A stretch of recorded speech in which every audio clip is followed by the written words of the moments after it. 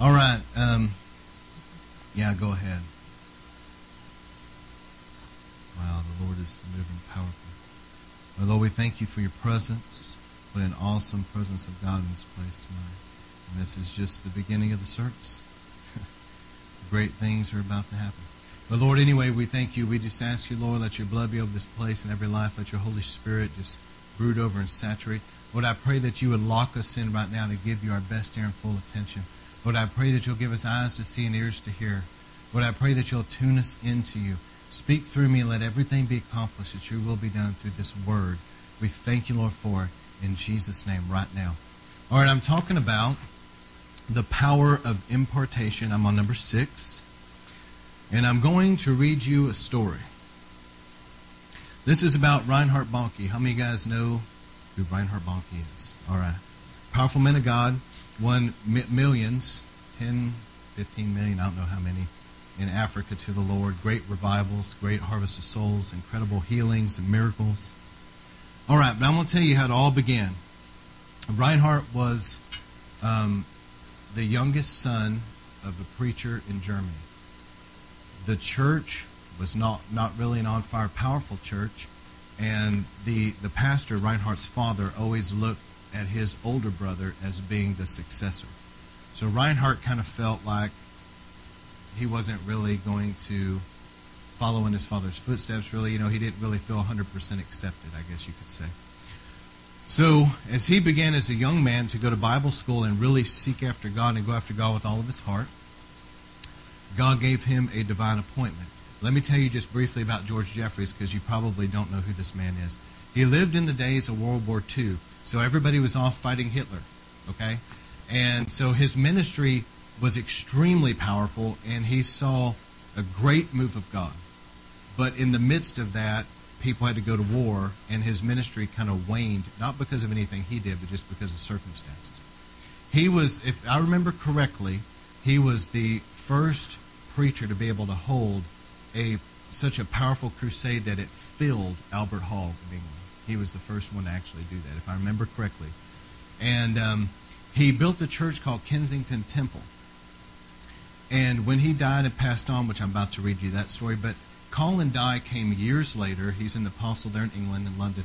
And Colin Dye bought Kensington Temple.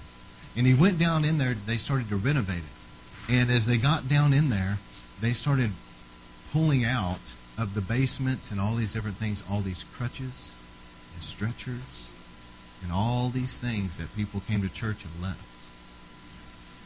And George Jeffreys was a powerful man of God. And Colin Dye came in and kind of resurrected Kensington Temple, and it's there today, London City Church. So anyway, but let me give you, as George Jeffreys was approaching death, and he had a few weeks left to live, this is what happened. All right. This is from a book called George Jeffreys, A Ministry of the Miraculous, and a man by the name of Bolton wrote this. And actually, Chris Cartwright was a very close personal friend of Roger. For those of you that knew Roger Stedman, he was a friend of ours. Okay. Now listen to this story. Weeks before George Jeffreys' death, he received a visit at his Clapham home from a young German Bible student. The young man was named Reinhard Bonnke. He knocked at the door, the residence, and asked if he could see George Jeffreys. So what happened was, Reinhard was just walking through there, and if you know, because I've been to Clapham, the subway, the underground, whatever they call it there, is right there. So he was probably walking through there, and he saw this mailbox that says George Jeffreys, and he wondered, could this actually be the man? And he went up and knocked on the door. All right. The housekeeper was about to send him away when a voice from the inside called to him, and he entered the room where the aging evangelist was, and after some time, George Jeffreys laid his hands upon Reinhardt's head and prayed for the power of God to come upon him. It was said that when that encounter happened, both of them fell out under the power. This was such a powerful meeting. Reinhard Bonnke has since placed on record his belief that God orchestrated that meeting, and in some way the baton was passed from one generation to the next. Isn't that awesome? Praise God. So George Jeffreys was, his life was coming to a close, and God supernaturally, sovereignly put a divine appointment there for that impartation to pass to Bonnke. And Bonnke is one of the few in history that actually took a mantle like that and went farther. That's what I want you guys to believe God to do, to go farther. We're living in the last days. You only have one life to live. Make it count. Okay? All right, so here's just a couple quick things about impartation.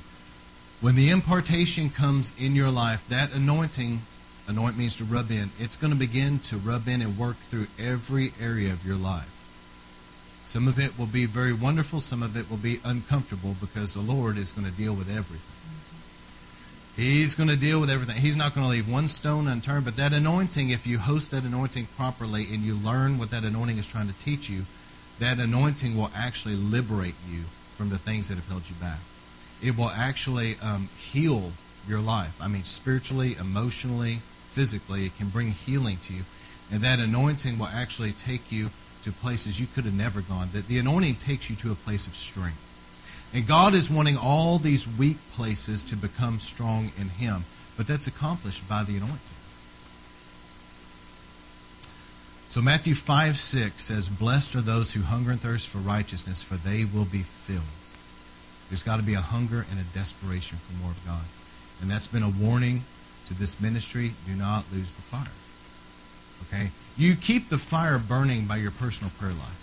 If you think that you can not pray and still be on fire for God, you're going to find out that Pastor's right and it's not going to work.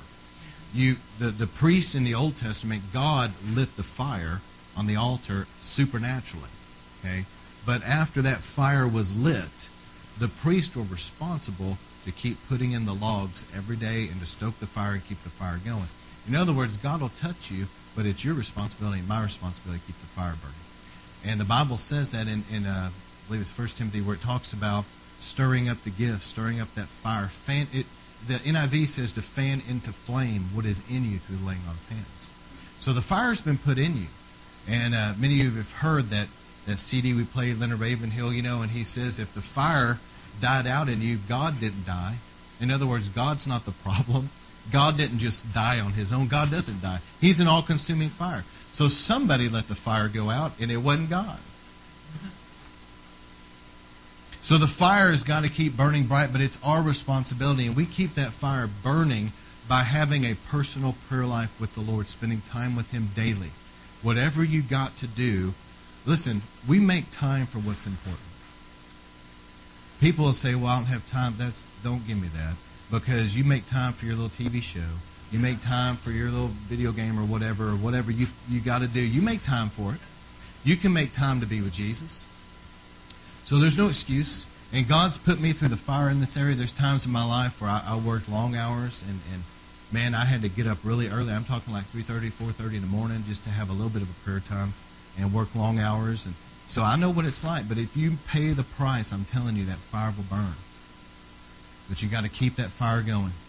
So this year, I believe God's going to send a special grace into people's lives. This is the year of the favor of the Lord. But I'm telling you, we've got to allow the Lord to keep us hungry and thirsty and passionate for more of Him. Because what happens is, and it's really sad, a lot of people, listen, during the Brownsville revival, I heard Pastor Kilpatrick say some things I never knew. And anyway, if it wasn't him that said it, I wouldn't have believed it. He said there were people that took for granted the revival at Brownsville, that lived in Pensacola right there. They griped about something stupid, whatever. They took it for granted. They didn't take God's presence for granted. And Pastor Kilpatrick made this statement. He said, there were people all over the world that had to take vacation hours.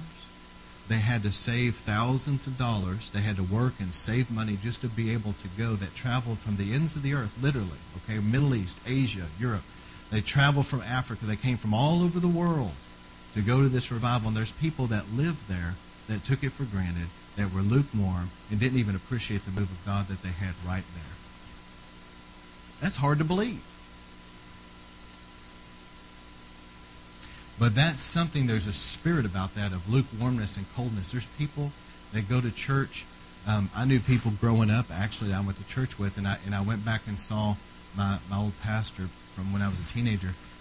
He was telling me that there was a couple teenagers that grew up the same time I did. And he said they went to church from the time they were little babies all the way till they were grown and moved out. And he said their whole lives they never got saved. And they said in every single church service, Sunday morning, Sunday night, Wednesday night, their parents took them to everything. Took them to every revival. They sat through there, never got saved. And now they're not even living for God. There's some people that can be around the things of God and never really latch hold. Isn't that sad? There's people that the presence of God can be in a place and they take it so for granted. It's like they don't even care. So we've got to shake off. You know what the greatest warning to the last day church was? Not to be the Laodicean church, which was the lukewarm church. And listen to what Jesus said. Jesus said those that become lukewarm, these are people that are complacent. They don't have a burden for the lost. They just go to church out of routine. They're really not hungry and passionate for Him. They're just there. They're just lukewarm. Jesus said this. He said, I will spew them out of my mouth. And do you know what that means? That means that they make Him sick and that He will vomit them out.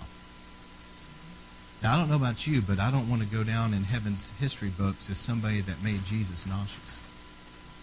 Seriously, there's going to be people in heaven. I mean, if they make it to heaven, that's a big if. But there's going to be people that were lukewarm, and it made the Lord nauseous. So you've got to have a passion for God. And that passion has got to exceed your desire to look good.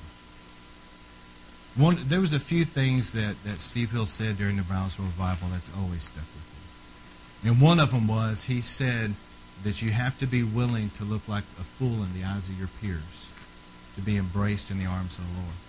In other words, you got to care more about what Jesus thinks than people around you think. And he used to say in that revival all the time, is there'd be people up there dancing, going crazy. And he said, some of you out there, he said, you're looking at these people, and you think, oh, that's so radical and all this. He said, you know what the definition of a radical really is? And he'd say, it's somebody that's closer to Jesus than you.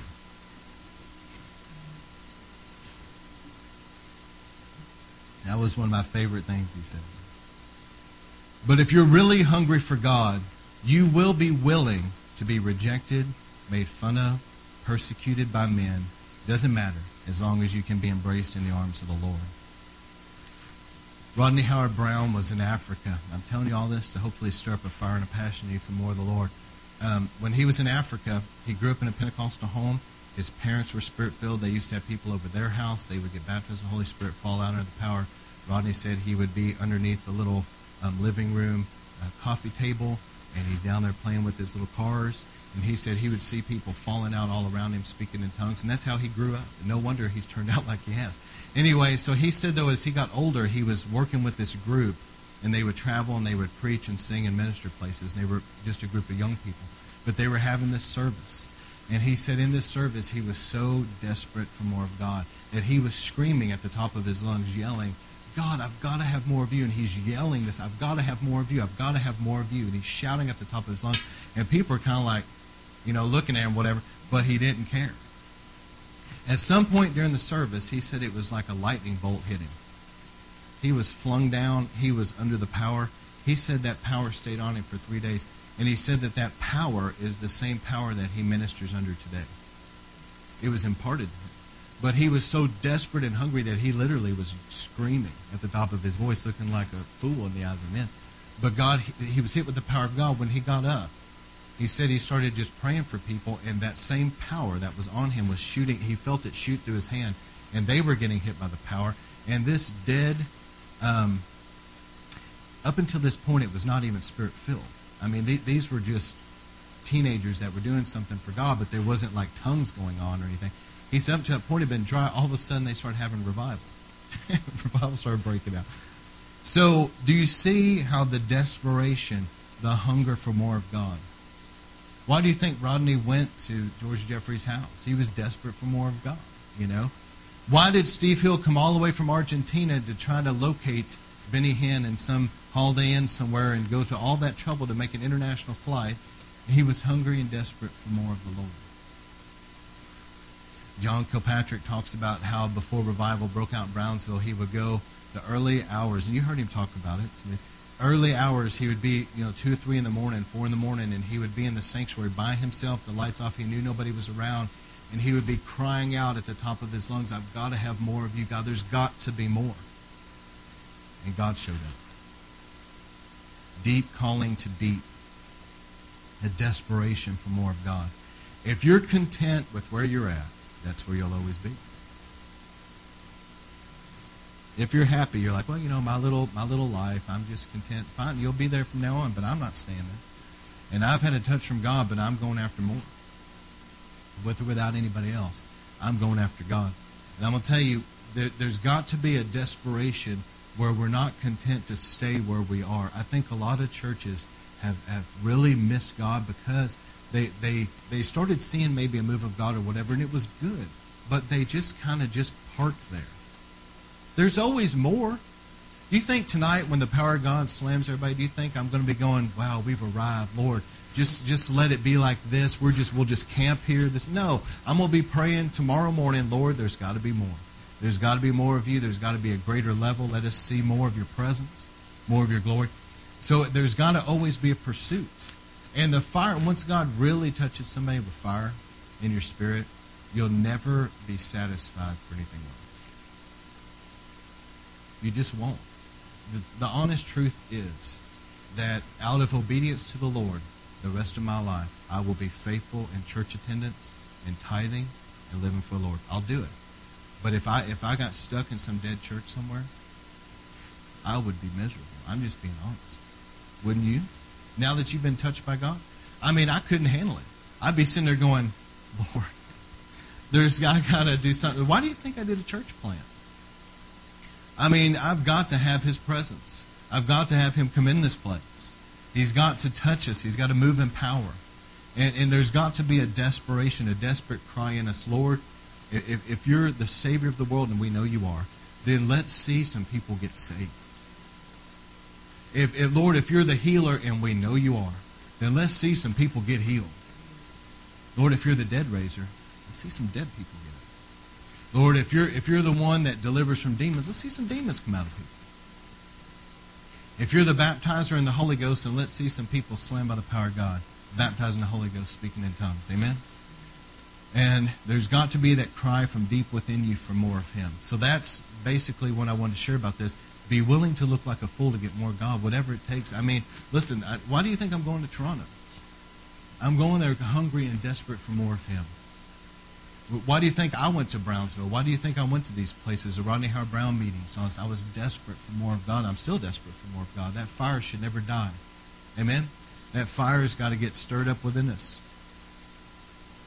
But I believe in these last days, God is returning us back to Book of Acts Christianity. And I also believe that we will see greater things than the early church. You know why? Because God always finishes greater than He starts. He always does. He always lays a foundation and builds on it. I believe that we're going to see greater things. So think about that for a minute. Think about what the early church saw.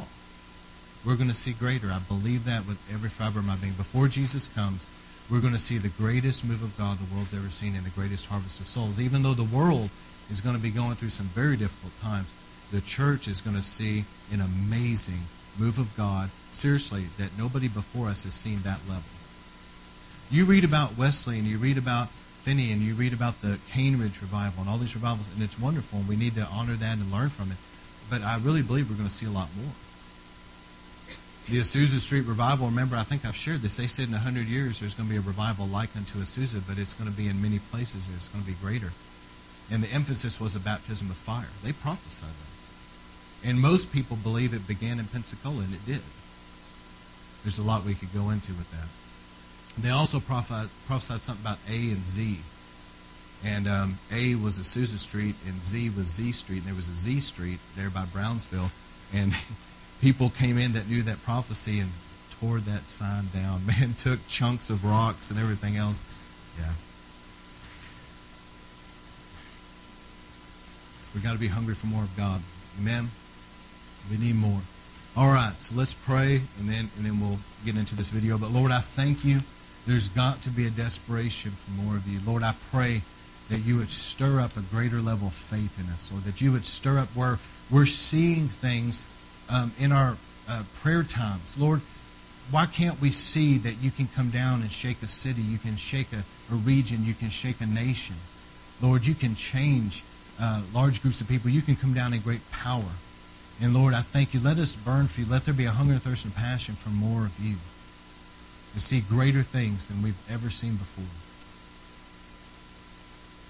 We thank you, Lord, for it. In Jesus' mighty name we pray. Amen.